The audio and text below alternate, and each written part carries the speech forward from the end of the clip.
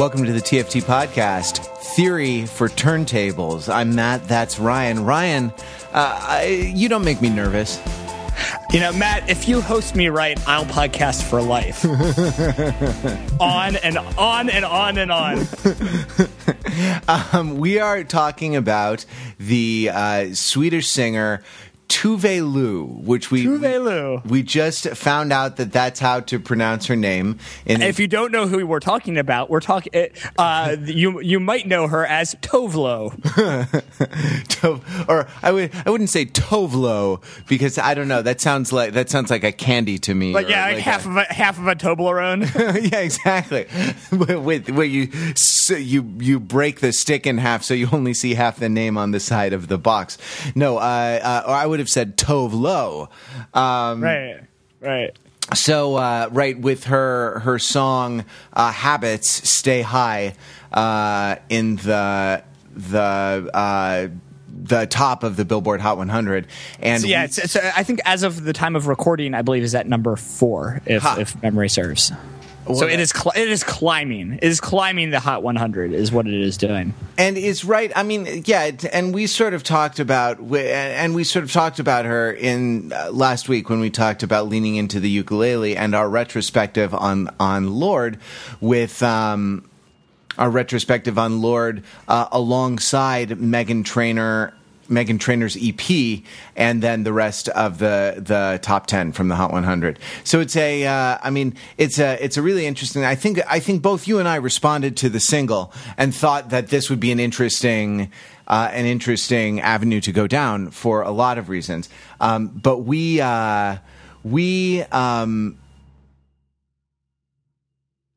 I just completely lost my train of thought. Well, I think that, one thing that we are is an album-oriented podcast. And so we're not just talking about Stay High, the single that is climbing the Billboard charts, but we're talking about the album Queen of the Clouds. Which you can find on all the streaming services. And we, of course, will put our affiliate links to the vinyl version on Amazon, and we're very grateful for when you use those. So go in and Tove lose those, and so go in and give this record a listen. It's longer than I'm accustomed to, given that we did all these very short punk and post-punk records. Yes. Well, so this is actually an interesting question, though. So I was actually a bit curious about how long it actually is, because after around the, I think, 15th or so track of the version that's available on Spotify is a remix of Habits parentheses Stay High, the single, which for me is the red flag that we're in bonus tracks territory. Right. And so, and we've talked about this a little bit in the past of what is the definitive version of an album in this time where you often are streaming are just take what is given to you by the streaming service. And I think because especially given the name of our podcast, that we've privileged the some element of the physical incarnation of the album. What I did is went to Amazon and looked at the track listing for the physical copies, and there's not a specific track listing for the vinyl edition, but for the CD, it is listed as a 13-track album, with the last track being the first version of Habits, Stay High. And so everything after Habits, I treated in my listening as bonus material. So that makes it a bit shorter in terms of total length. Still a bit longer than a Ramones album, but quite a bit shorter than the kind of 18 to 19 tracks that come up if you just search for this album on Amazon. So we'll include the CD version of the playlist in our Spotify playlist. So we go and kind of curate and find the most real version of Queen of the Clouds for you. Yeah. So I went to Wikipedia and did a similar thing to what you're doing, and the Wikipedia distinguishes between a standard edition and a deluxe edition with bonus tracks, and gives the standard edition as being tracks 1 through 15. Through 15, through 15. So the remix of Stay High. No, not the remix. Sorry, no, not the remix. Up through Stay High, then This Time Around and Run on Love, which are not. Run on Love is listed as QOTC edit, but I don't see that track elsewhere. So, like, the edit is, in what sense is an edit if there is no authoritative, version of it? Maybe it's from the earlier EP or something. And then 2 more songs, Love Ballad and a remix of Stay High. Being the bonus tracks, but yeah, it's definitely right. Like, this has to do with novelty, right? This has to do with digital distribution, right? And the sort of need to fill multiple channels with quote unquote content, right? You want to make it like similar but a little different, kind of like drug manufacturers holding on to their patent for life-saving medications and not letting it go generic by changing one tiny part of the molecule and putting it out, so that on the radio is the radio edit, and on the album is the album mix, and on everything, every different channel has its own sort of version. But yeah, it's so even with those tracks 14 and 15, Wikipedia gives the length of the album as 43 and a half minutes, and then with the extra bonus tracks 51 minutes. So I guess it's not that long. The structural thing that I found interesting about it, though, is that is that it seems to be broken up kind of into 3 movements. Yep. Rather than 2, each marked by an interlude, by like a spoken word interlude. That they sounded like educational films to me, sort of, right? Right. Or something like relationship advice from a like a radio personality or something like that. But they are, the sex, the love, and the pain, which culminates in Stay High. If you take the Amazon CD track listing as being authoritative, so that's what you're going to get when you go stream this record, which you should do now and listen to it, all 43 minutes of it, or 36 minutes if you go 1 through 13. I'll say 30. We'll see you back in 36 to 51 minutes, and we'll be back after this message from our sponsor. Do you like green environment, sex clubs, and pop music? I like all of those things. Then go to Sweden. Wow, I heard that they were all awful misogynistic rapists, like the characters in the Millennium Trilogy, and did all kinds of terrible things to Lisbeth Salander. Nope, that's the other Sweden. This is the amazing green, healthy, yet also kind of dark Sweden. Come to Sweden, paid for by the Swedish Tourism Board. And we're back. So,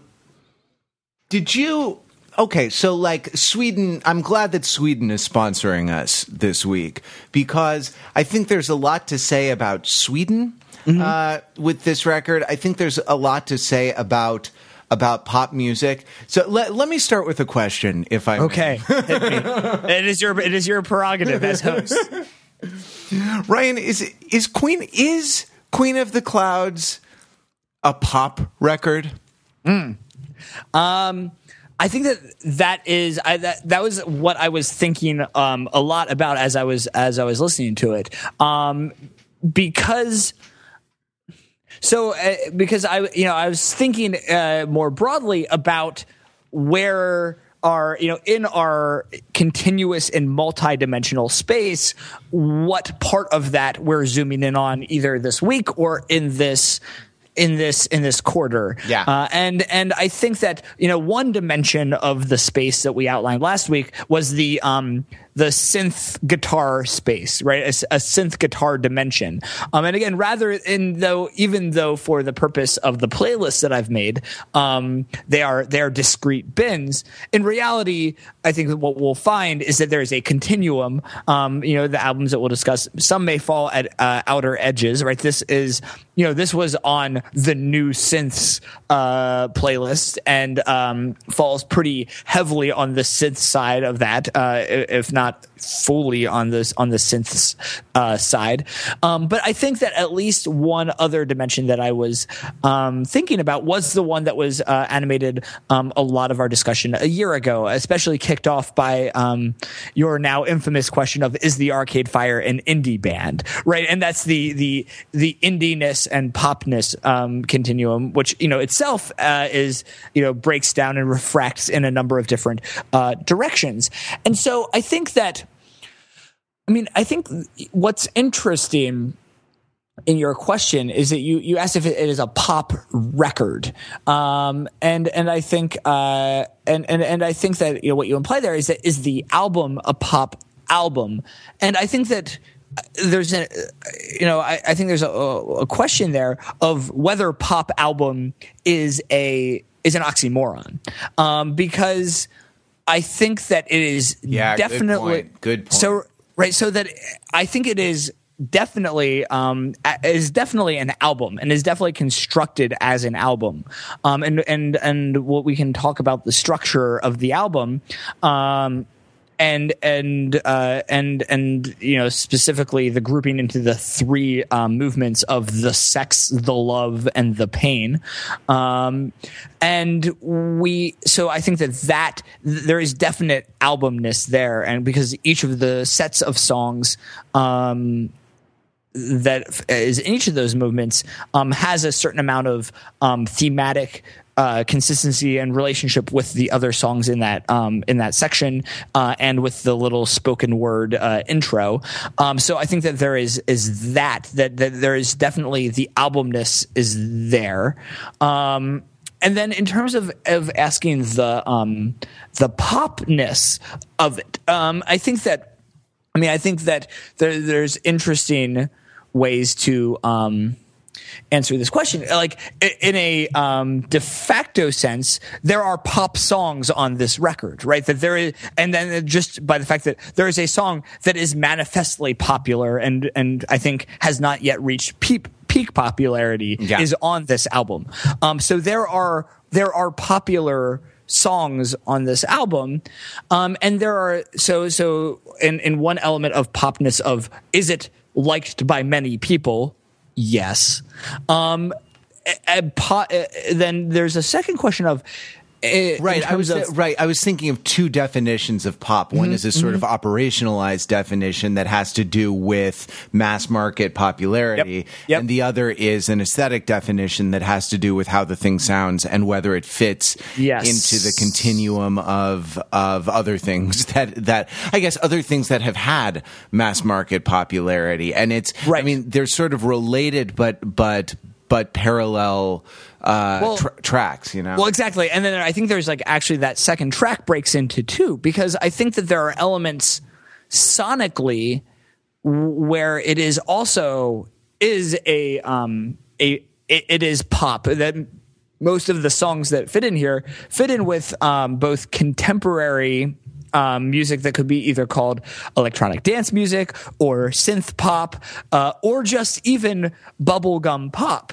And I think that this is a part where some of the Swedishness is, or at least one element of the Swedishness, whether it is whether it's Max Martin and his role in kind of writing pop songs and kind of as a behind the scenes figure in pop songs, or some of these other tent poles of Swedish pop that crop up from time to time, or pop up, the pop that pops up, that interestingly, as you go back through the history of pop music, you have every, maybe almost every 20 years or so, these Swedish pop moments that you have, ABBA, you have in the 70s, and 80s to an extent.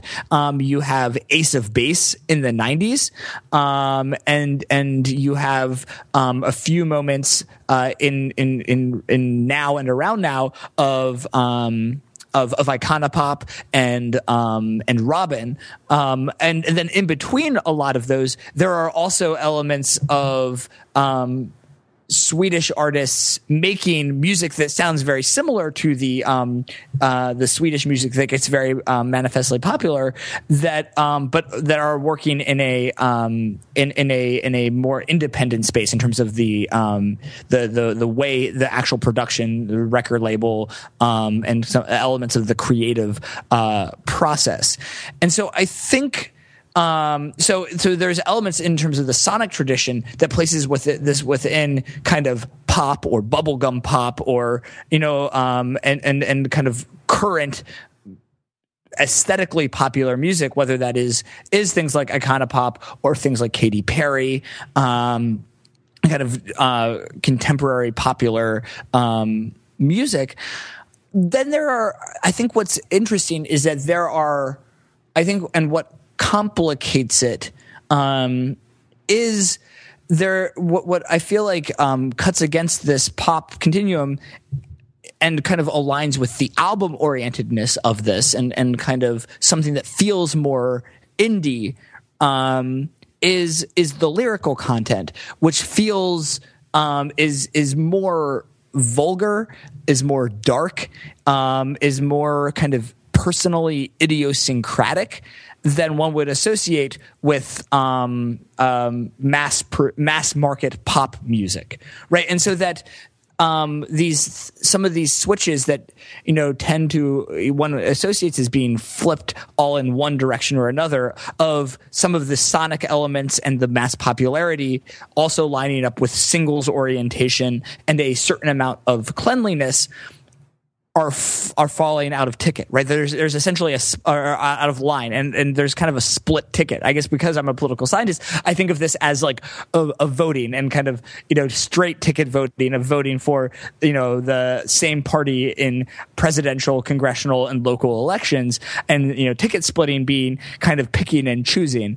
And there's a kind of interesting picking and choosing in terms of which pop switches are thrown and which kind of more indie signifying switches are thrown, that I think connects Tuve Lu more with Lorde than with other elements of kind of the pop tradition, which is again the lyrical content and writing, kind of lyric writing style, and the album construction, which kind of fit together. So there's this interesting kind of that it is kind of indeed it is kind of indeed pop. Is how I would understand it, right? A couple things. I mean, a couple like just signposts that we can situate ourselves between. I before we recorded this afternoon, I went back and watched the videos for Baby One More Time and Oops, I Did It Again. Just because, I mean, it's always good to return to the classics.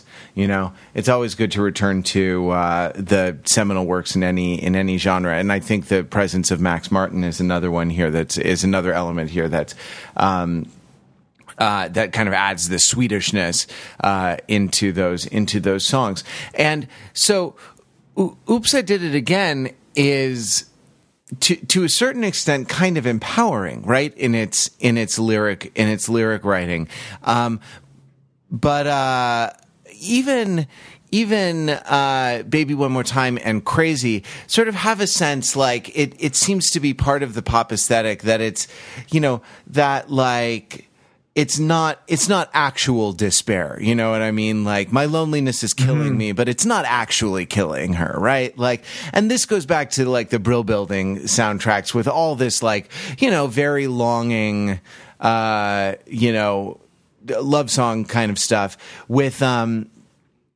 you know, and then like all kinds of like breakup songs that are, you know, of course none are coming to mind right now, but I think we've already established my brain is not working great today. But you know, even so, it's not that serious. No one's actually going to die. And if you watch the video for Habits, with her, you know, in the like having sex in bathrooms and like making out in the back of cars and taking pills and drinking a lot and like stuff, it's like, oh my God, she's actually going to die, right? The idea of the hedonism is not that it's sort of fun and freeing and sort of young and exciting and exuberant.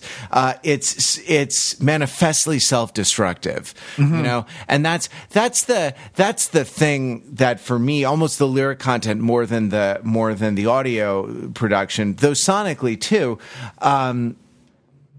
Sonically too, you listen to Baby One More Time or Oops, I Did It Again. They sound like and I realize they're old. They're 15 years old by this point. Actually, on the video on the YouTube comments for Baby One More Time, there was the official Britney Spears Google Plus page commenting that Baby One More Time is about to hit its Sweet 16. Which can only mean one thing: 2 more years till it's legal. But you know, that these songs sound like they're cut from glass. You know, they sound like clean and precise, and the electronics have sharp edges and are sharply defined, right? And even like, you know, so there's not a lot of like wall of soundiness. There's not a lot of reverb and echo, you know, not a lot of kind of the kind of oppressive fog of electropop music, right? Well, and I think this oppressive, or shall we say, a cloud. Of which one could be the Queen, and I'm quite serious, right? That there are. I mean, I think we might as well kind of start connecting this. I mean, I think I really like the title Queen of the Clouds, because I think it's evocative in a lot of ways, and one is.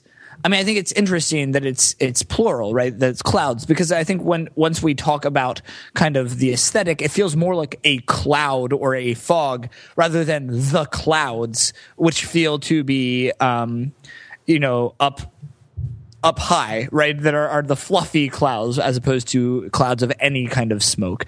But I think that it is kind of evoking both the sonics and the things that make you high, the things that are smoked, as well as, you know, possibly. Again, if it were Queen of the Cloud, it would be about this album, you know, how well she has backed up her album in many distributed servers. But I think that is there as well, right? That there's a lot of elements of clouds and cloudiness.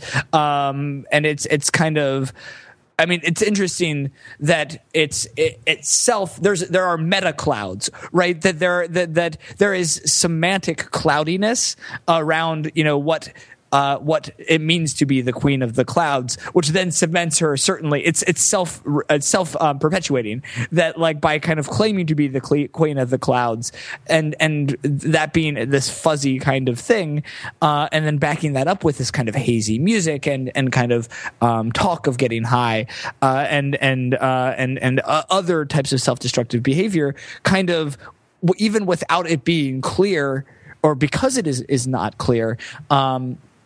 It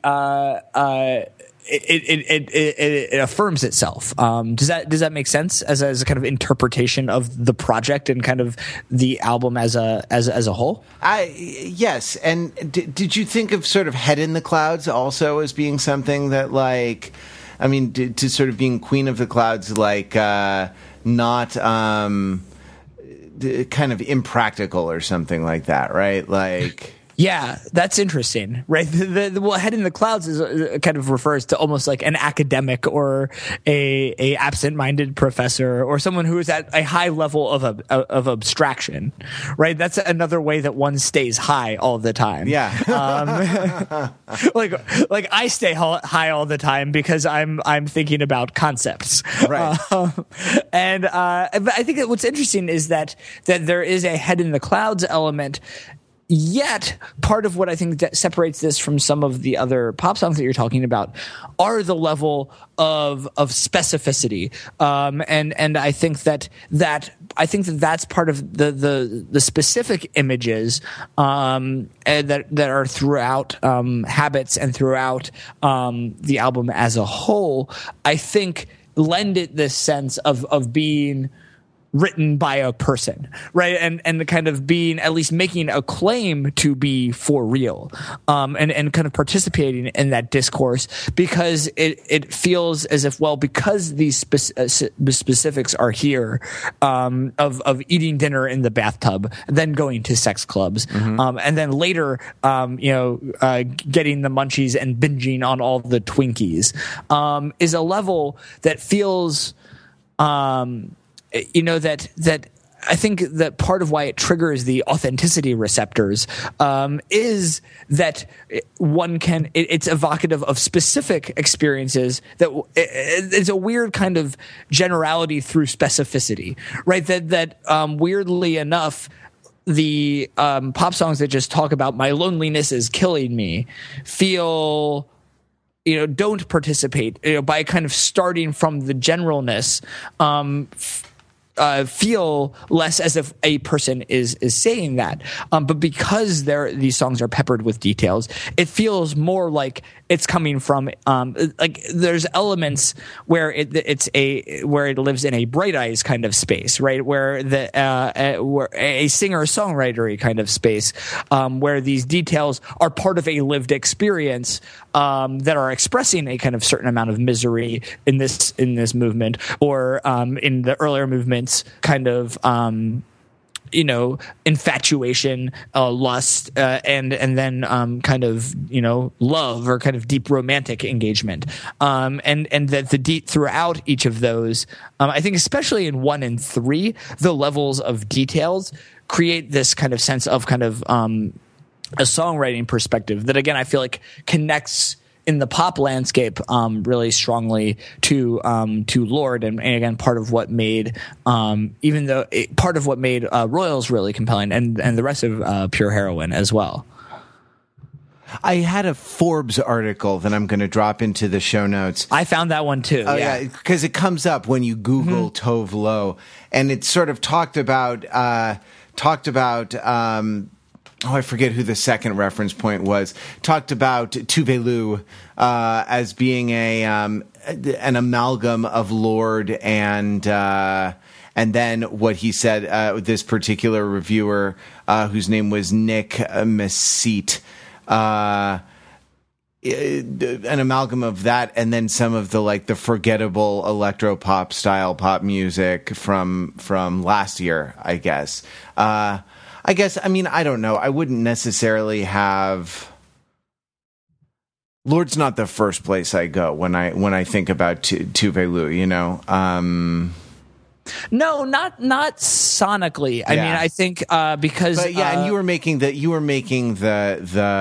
connection more, with respect to the lyrical content and to kind of a certain tick for crystallizing like particular images and stuff. Yeah, definitely, and again, and also the album oriented intent as well. I think is a similarity, but there are in most other elements. This is much more of a kind of Lorde is not really in a cloud space so well, right? Like she is a queen of a different domain. She's domain of the clouds. She's the queen of the bees. Right, right, exactly, right, exactly. I think I want to turn to something else. I think in terms of thinking a little bit about about thinking about this album, and I want to return to something that you said. I mean, well I guess I'll ask you a question so we just have it on record as opposed to be in the back channel. Matt, did you like this album? I liked parts of this album. So could you say that it's not the prettiest you've ever seen, but it has its moments? It has its moments. Yeah, and on the good tracks, it's charming as fuck. I guess so. Yeah. I mean, like, it's really like, as far as like enjoying it, I also like, there's another thing about pop music, right? It's something that you can go to for enjoyment, for sort of unselfconscious enjoyment. I mean, not that you and I do that anymore. You know? No. We're here in the pop salt mines. Yeah, we have a podcast that has been recently rechristened Theory for Turntables. You know, we don't enjoy music. We are either interested by it. We appreciate it. But it was really. Well, sorry, go ahead. It was really mostly the first third of the record, and profound and this sort of profound strangeness in a certain way of My Gun and Like I'm Young and Talking Body. That trifecta is and I think we should zoom into that in a second, because I agree that is what I was a little bit interested in Tuve from the single, and then I threw it through the album in my new synth playlist and was walking around listening to it, and those first 3 tracks really grabbed me and were both interesting and fun. And like you said, there was this strangeness, but also kind of catchiness in all 3. And then there's a bit of a lull in the middle, kind of mostly following moments. And I think that part of why I was kind of pivoting on moments on our way to, I think, the interesting part of the album, why I asked the question, is that I do think that moments in a way is in part a commentary on the pop album, right? That few pop albums are the best album you've ever heard, but they have their moments. And I think that this kind of statement of her kind of putting herself out there and kind of who she is an interesting amount of both engaging in some of these indie discourses of here's who I am, here's where I'm from, right? I'm from a nice place, a nice green place in Sweden. But like, I love the freaks and I don't care if you're a wild one. I'm not claiming to be the best. I'm not claiming to be perfect. But I have my moments. And I think that idea of like, there are high points and there are low points, both, as I think there's one level of that is interesting as a kind of discourse on the self, but I think that there's also a bit of a mission statement about the album as a whole and kind of pop albums and this kind of album oriented pop, AOP, that I think that she is falling into, and she did deliberately make an album. Sure. Yeah. And it's sort of interesting though, right? Like, she made a single first. Right, because the one of the things I learned from the Pitchfork review, and that it's been echoed, is that in some of the other editorial stuff that I read, is that Habits was released actually before Lord hit. Maybe not before Lord's EP, before the Love Club EP. Because remember, we liked Lord before she was cool because we read BuzzFeed. But that this really has been kind of a sleeper, which is astonishing in the world of pop music these days, right? That something like that is possible, where it seems like, these things kind of are so heavily exploited and then just sort of die. Ella, A. And I mean, you've never heard that song again, right? Like, that it took a year plus for this to kind of reach the level of popularity. I mean, I wonder if that has to do with it coming from a different market, the U.S. market, right? Yeah, I think that's definitely possibly part of it, is that there's a kind of single release for a European market, and then and kind of idiosyncratic picking up on radio stations. And, I mean, there are ways in which that does echo the Lorde rise, and the Pitchfork review also mentions Iconopop's I Love It as being that as well, is that there's a kind of initial push of it, and then it coming kind of becoming a big hit much later, and then Disclosure's Latch, which we mentioned briefly last week, in the context of Sam Smith, is another case of this. And I think an earlier case that is slightly different than these other kind of slow burn singles, is MIA's Paper Planes, which was released about a year before it broke.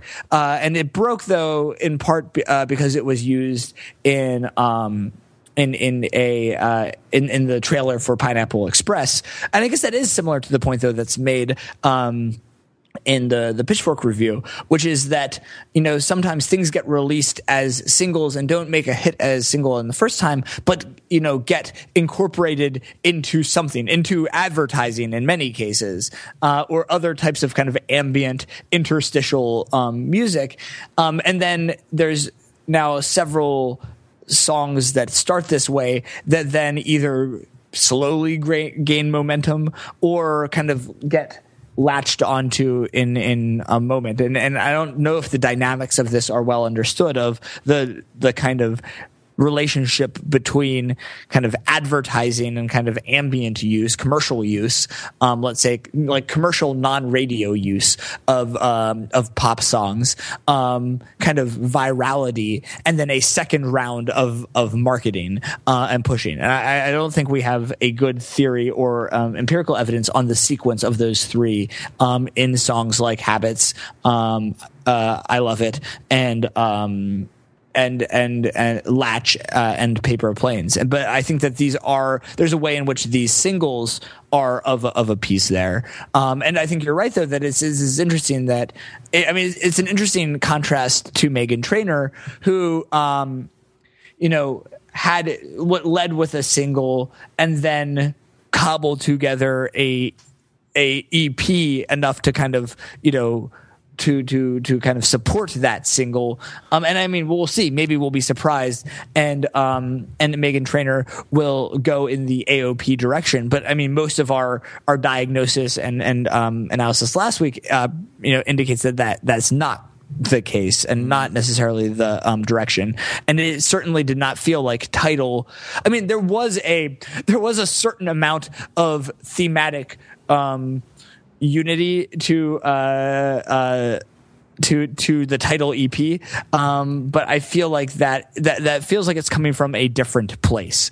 Well, it's interesting. I mean, let me connect up a couple of things, right? Like, I wonder if I don't know. Like, I often try to do like a historically based reading of what gets popular when, and Pete Fenzel, overthinking it colleague Pete Fenzel is usually there to point out that, like, Matt, people have been anxious about like the state of the world before, right? Like, they're not especially anxious about the state of the world, but I think that last year was not the right time for Habits, right? Last year was the right time for Royals. There was sort of a triumphal mood, but when you have a summer like just sort of a terrible news summer with beheadings and with all kinds of like geopolitical stuff and a great sense of insecurity, right? Like that seems to be permeating the first world culture. Well, there are two ways you can go with that. Right. One is you can sort of reaffirm traditional values, right? You can like double down on give me that title, right? Because if you give me that title, it will allay some of my anxieties about my uncertainties about the world and my place in it. I have a title, I have a thing, I'm solid. Another thing you can do is eat dinner in the bathtub and go out to sex clubs, right? You can go. Go the other way entirely and try to sort of numb the pain and try to sort of, get rid of it. Get rid of it through sort of self-destructive behavior or through kind of through like short-sighted things to give short-sighted things. But right, like I don't know. I like to think of Meghan Trainor as being the other woman that she compares herself to on I Like 'Em Young, right? Like, are you just bad that because, the guy who gave you that title that like, you believe in all your evolutionary psychology, right? Like women are desirable for their baby making potential and that maxes out at 17 and the men are desirable for their, stability providing and that never maxes out. So, I want, right? Like, give me that title, right? Like she's singing to an older man, right? Right. She's got to be a man who has a title to confer. Right. Yeah, exactly. Right. Like no one her age has a title. They don't even have a job. Right. And right. But here's like like I'm young, and it starts out transgressive, like, hey boy, you're too young for me, but I don't care because you're all I see. I like him young. Eyes wide, you're so naive, thinking no one knows better than me. So, I mean, this is interesting because it's a sort of reversal of the, of the kind of like experienced man, innocent, like innocent and desirable because innocent woman. Thing. There's I'm not sure if I've brought this up before on this podcast, but there's a bit in Edith Wharton's Age of Innocence that I think about. That I think about a lot when something like this comes up, where it talks about Newland Archer, the protagonist of the novel, looking forward. He's about to get married, and honestly, I just think of them as Daniel Day-Lewis and Winona Ryder because the Martin Scorsese movie is really good. Daniel Day-Lewis is going to marry Winona Ryder, and in the book, the character thinks about the lordly pleasure, and that's the quote, right? Like lordly pleasure he's going to take in slowly, right? Not too quickly, not to shock her, but sort of slowly unfolding the mysteries of the world to her, slowly opening her mind. And this song just turns that sort of on its head entirely, right? Like thinking no one knows better than me, and Tuve taking pleasure in that feeling, right? Like that she's going to be sort of looked to as an authority. But then when you get to the chorus, right? I like him young, young like me. Oh, wait, hold on. Maybe this is not as transgressive as she thought. Maybe she's talking about an age-appropriate relationship. Maybe she's talking about, not hitting on dads at the playground like she does in her habits. Yeah. And that's, by the way, in the pain section of the album, right? In presumably like a couple iterations of relationship down like this. Maybe this is actually this sort of, envisions a relationship with some sort of normative force, right? That you're young like me, and which is too young, right? It's in fact young like me and too young are the same thing, sure. Right? That because that's engaging with a kind of a discourse about what is age appropriate, and kind of and saying no, in fact, older than me is too old for me, and so and that there is something transgressive, not just in so that it's an interesting idea of by highlighting this idea of being too young for me and leaning on the tropes of the kind of older experienced male and a younger female, that in some ways being kind of young like her itself is transgressive. I guess it also plays on this trope, though, of the idea that that is out there that women mature faster than men as well, right? And so that there's I think another possible way to read that is that by being young like her in terms of age, it's still like too young for her in terms of a level of maturity. So there's this interesting kind of working through of kind of, whether it's of differentials in terms of kind of maturity and of status. And I think that I think one thing that kind of brings it all together is later in the song, right, where I think it's in the second pre-chorus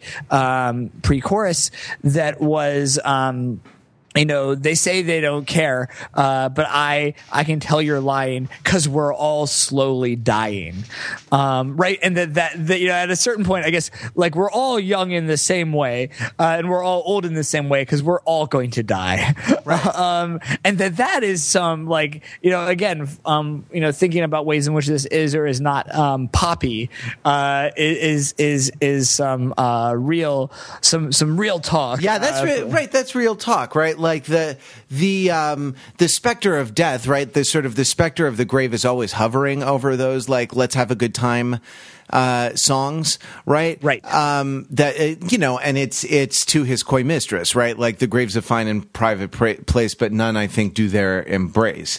The idea that let's get it on now because we're going to be, you're going to be dead before you know it. But it's unspoken, right? And the particular transgression in speaking it, right? The particular, right? And that's creepy Sweden, right? That's not, that's not happy universal healthcare Sweden. That's creepy Sweden. And I do feel like creepy Sweden is there even in the album cover as well, and in just her presentation there with dark hair and dark mascara and the bangs covering one eye, right? That there is kind of creepy Sweden. And kind of heavy metal Sweden and kind of underground Sweden is also converging, and sex club Sweden, right, is converging with pop Sweden and IKEA Sweden and fun Sweden, right, and then there is and these are kind of engaging with each other in interesting ways, and I think that also really interestingly transitions into the next song, Talking Body, which I think is really interesting as well, because it's because I think it interestingly, it's really interesting, right? Because it also engages in a discourse about lifelong commitment, but rather than being about give me that title, right? It's give me that. It's not even give me a body. It's right. So if you look at the chorus, is now if we're talking body, you got a perfect one. So put it on me. Swear it won't take you long. If you love me right, we fuck for life. On and on and on. And it's kind of and so it's an interesting vision. And when you start really parsing it of putting it on me. And I haven't fully parsed this, but it feels very different than give me that title. And in part because what is being referred to, a title, a sense of socially conferred status, and it's being given. It's asymmetric. Whereas, putting in terms of verbs to choose, putting the body on me is relatively less hierarchical.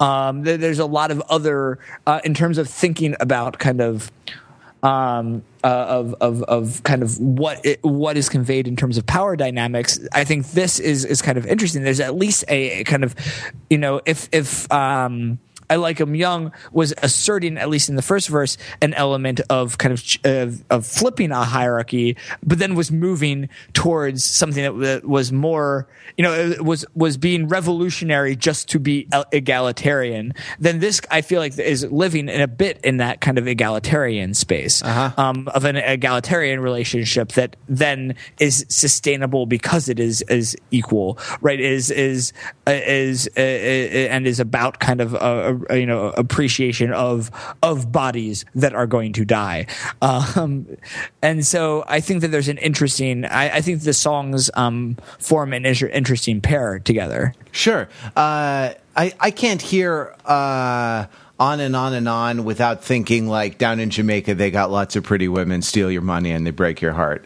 right? Like, that song? No, I don't know if I do. Wait, what song is that? Down in Jamaica, they got lots of pretty. It's called On and On. It's just the most famous song I know.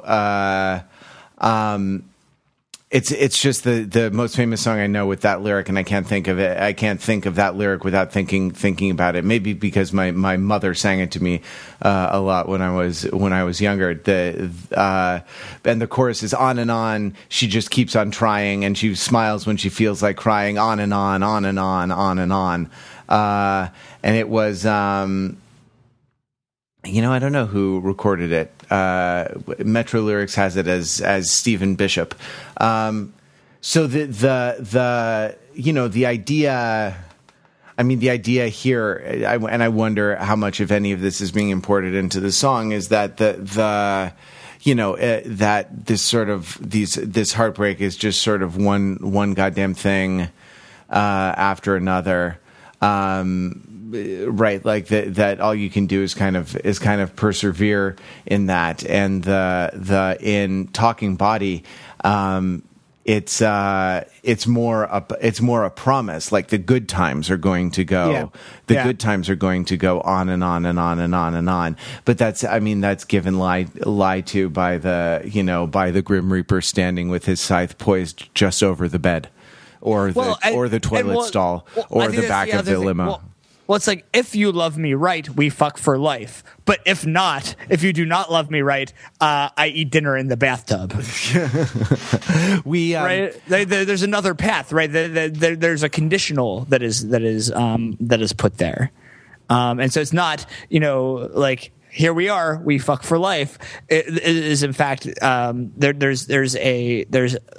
there's a kind of another side of that bargain to be upheld, and then as the album progresses, at least the story that's being told, it is not upheld, right? And that's where you get to the pain. What happened to the pain? Oh God. I misheard the lyrics. I can't remember what I thought they were, but because of the way the rhythm goes, the chorus starts, now if we're talking body, you got a perfect one, so put it on me. And I guess I wasn't looking at the phone, right? Like getting the lyrics or getting the song titles. So I didn't realize that this was the title of the song. I wasn't sure what it was. Did you hear BAWDY? If we're talking body, yeah, or something. It was something like that. Like the body talk of the sailors. Yes, of the stevedores down on the docks. I mean, yeah, so sort of in a way, like talking like body is talking about body is like dancing about architecture, right? Like, let's stop. Don't talk about body. Like, put it on me. So it's almost like if we're talking body, let's stop talking and do something else besides talk. Yeah, I think that's another way of putting it. That there's a pragmatic orientation. So to speak, there's a bit in Inferno where, like, one of the damned lovers, one of the pairs of lovers, got seduced by reading a book together on a bench in the garden or something like that. And there's this great little moment of Dante being Dante where it's like where it's relating the story of the seduction, and it's like, and then we set the book aside. That day we read no more in it. Right. So why talk body when you can fuck for life, right? Right. No, I think that's exactly there. And I mean, I think that's, in some ways, right. And I think that's actually the difference between to come back full circle, the singles oriented, pop, there's a good chance, I don't know what the other, the singles will be from this. I feel like there will be others. I feel like especially in that first, third, almost any of those could be singles. That when you have the single, you can, you hear it cropping up again and again, or you kind of listen to the YouTube video again and again, and you kind of stay there, but that as in the album, it marches forward in the sequence that you are dictated. And I think there's a choice that rather than being songs about, the love, or about, going on and on and on. In fact, you get marched through, the specific vision that is one much more of kind of decay or loss or separation. And I think that is a very different kind of artistic orientation than one that lives only in the, in this realm of kind of the body talk. It might be time for the decay, loss, and separation of this. We're in the part of we're in the part of this podcast that is known as the pain. The pain, yeah, and it's the part where it ends. So let us know what you think of Tuvalu and Queen of the Clouds. We're TFT Podcast on Twitter, and we are also on Facebook at the TFT Podcast. There's more activity going on in both of those places recently. We're glad for that, and glad for all the interaction that we've been having with people, with listeners through those channels. You can also leave a comment on the show notes for this episode and tell us what you think of Tuvalu and of Queen of the Clouds. Just don't talk body. And don't talk bawdy either. Neither one. Family-friendly comments only. No, that's ridiculous. So we'll be back with more TFT podcast, and whether we are digging in the dirt with Lorde, whether we're up in the clouds with Tuvalu, whether we are in the 1950s with Meghan Trainor, one thing is always true. It's been real.